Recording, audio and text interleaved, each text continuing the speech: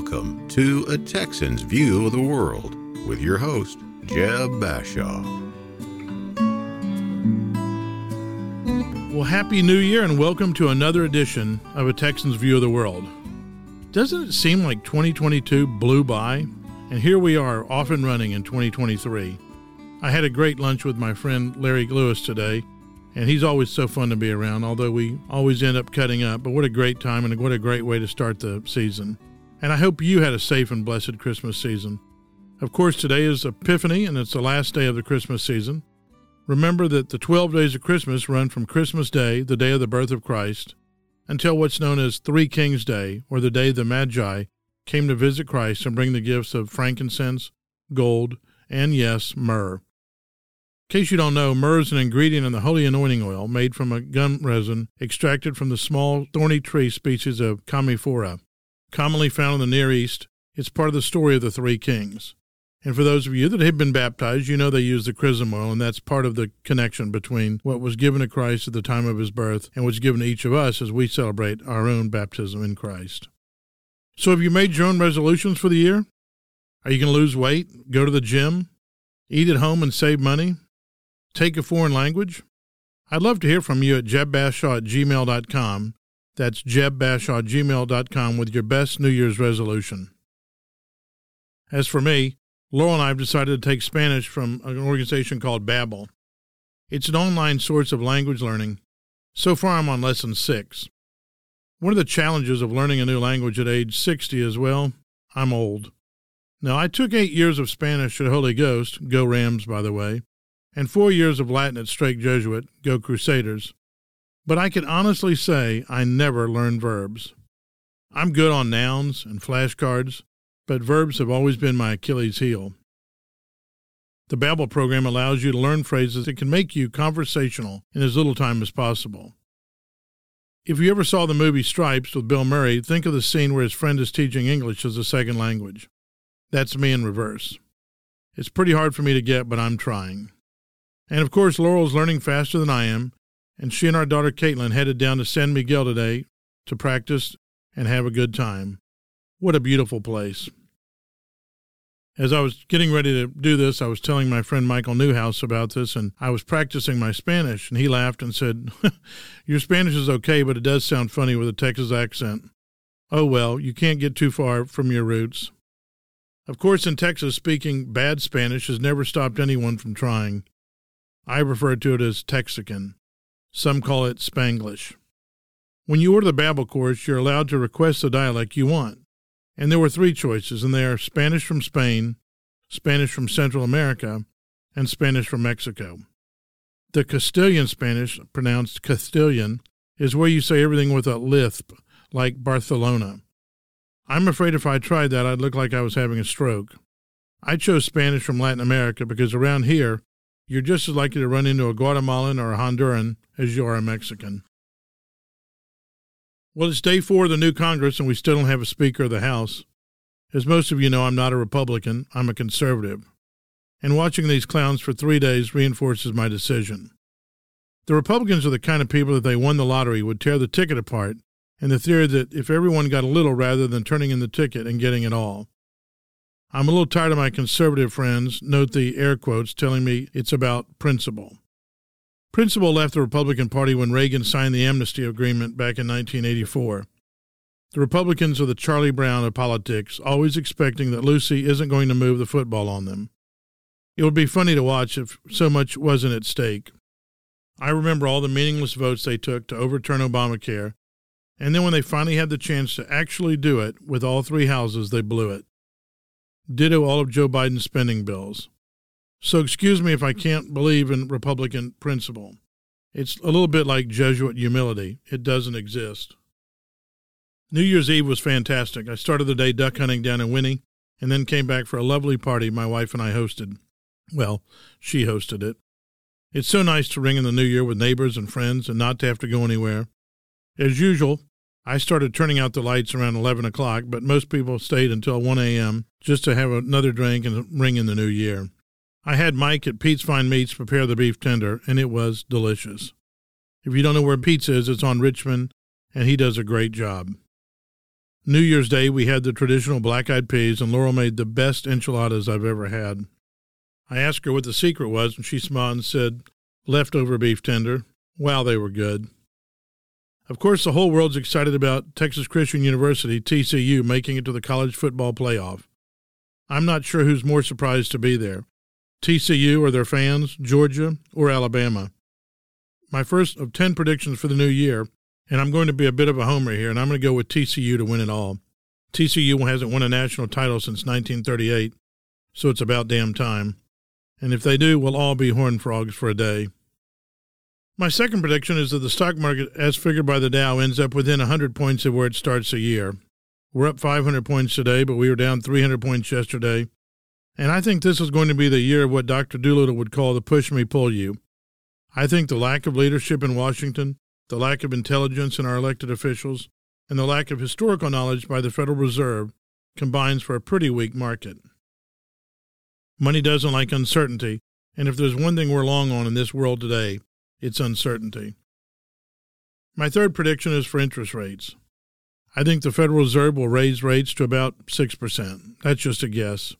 If it makes you feel any better, Powell's just guessing too. He doesn't have the first clue about what he's doing. The way to stop inflation is to take money out of the system, not to raise interest rates. They will go up on their own if you take money out of the system. If you keep printing money and passing spending bills with trillions of dollars, interest rates will never move fast enough to reduce inflation. If you were born before 1960, dig around in your closet and look for your Whip Inflation Now button. Those were very popular back in the 70s. Speaking of Jimmy Carter, on a sad note, my fourth prediction is that I predict former President Carter will go to the great Habitat for Humanity in the sky in 2023. Jimmy Carter will be 99 years old this year. Jimmy has had a long and distinguished life of public service, but I think he wanted to live long enough not to be called the worst president in U.S. history, and he's finally achieved that goal. 2023 will be an interesting year in baseball. The Astros won their second World Series in 2022, and based on what Jim Crane has done in the offseason, I predict he will do it again.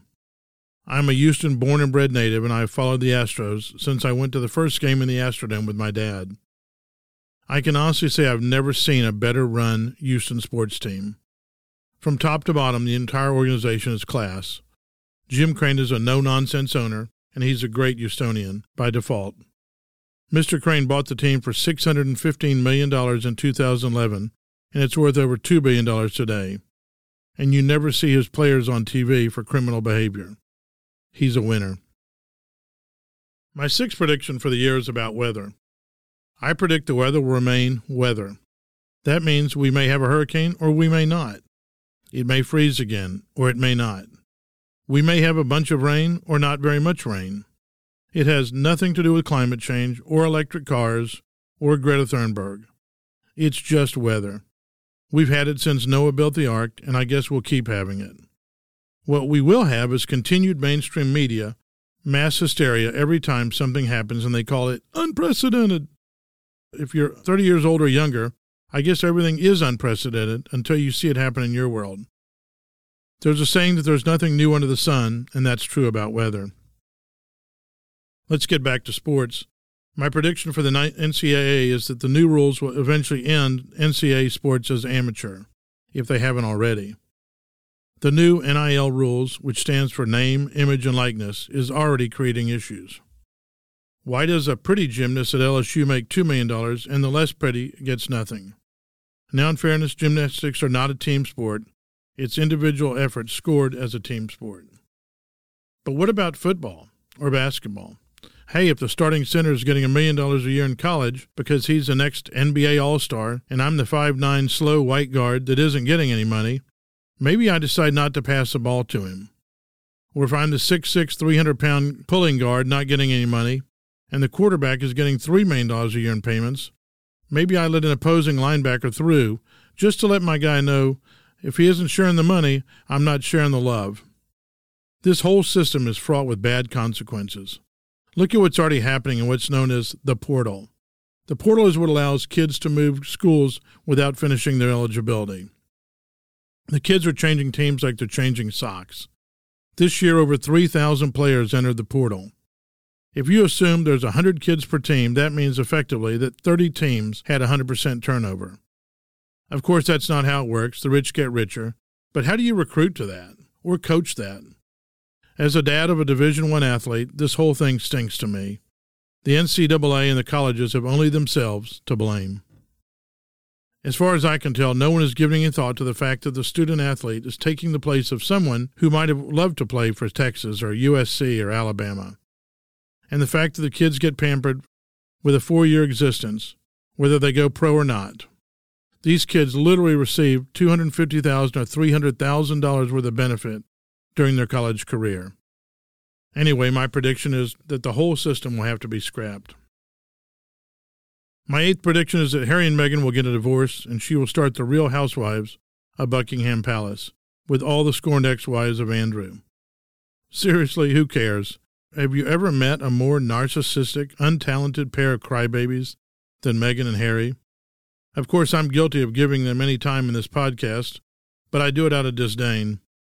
At least the Kardashians know they're narcissists, and they own it. They don't bitch about their life or who didn't get what or who's mean to them. And let's face it, when the History of the World Part 3 is written, there won't be enough ink to write about what a complete gang of nut jobs the Kardashians are. I will say I'm a huge fan of Kate and Will and their kids. If you ever get a chance, follow Gary Janetti on Instagram. He is hysterical, and he does a great job of poking good, clean fun at the royals. My 9th prediction is that we will get a new pope in 2023. Francis is looking a little tired, and perhaps a funeral of Benedict will move him along. The church has a lot of issues, and we seem to be making things worse than better, kind of like our Congress. Finally, my prediction number 10. America will continue to be the greatest place on earth to live, work, and raise a family. Despite all of our efforts to screw it up, we are still the city on a hill. Name another country anywhere that took in 4 million illegal immigrants. We have literally been invaded, but we are generally so fat and happy that no one seems to care. It's a reflection of perhaps our laziness, but also, I believe, our innate goodness as a country and a people that we welcome folks from around the globe. As I mentioned, today is the Feast of the Epiphany, the 12th day of Christmas. Today is the day that the Magi, or the 3 kings, went to the birthplace of Christ to pay homage to the King of Kings.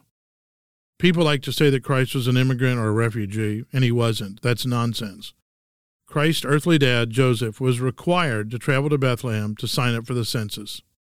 As I've said before in previous podcasts, that ride is about a 70-mile run as a crow flies. From Nazareth to Bethlehem. Kind of like driving from Houston to Huntsville. But if you had to go to Huntsville on a donkey with a pregnant wife, wow, now that would be a trip.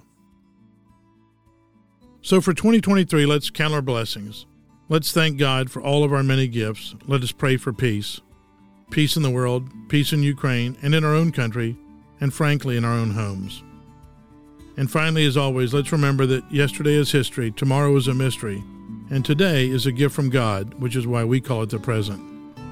My name is Jeb Bashaw, and this is my podcast, A Texan's View of the World.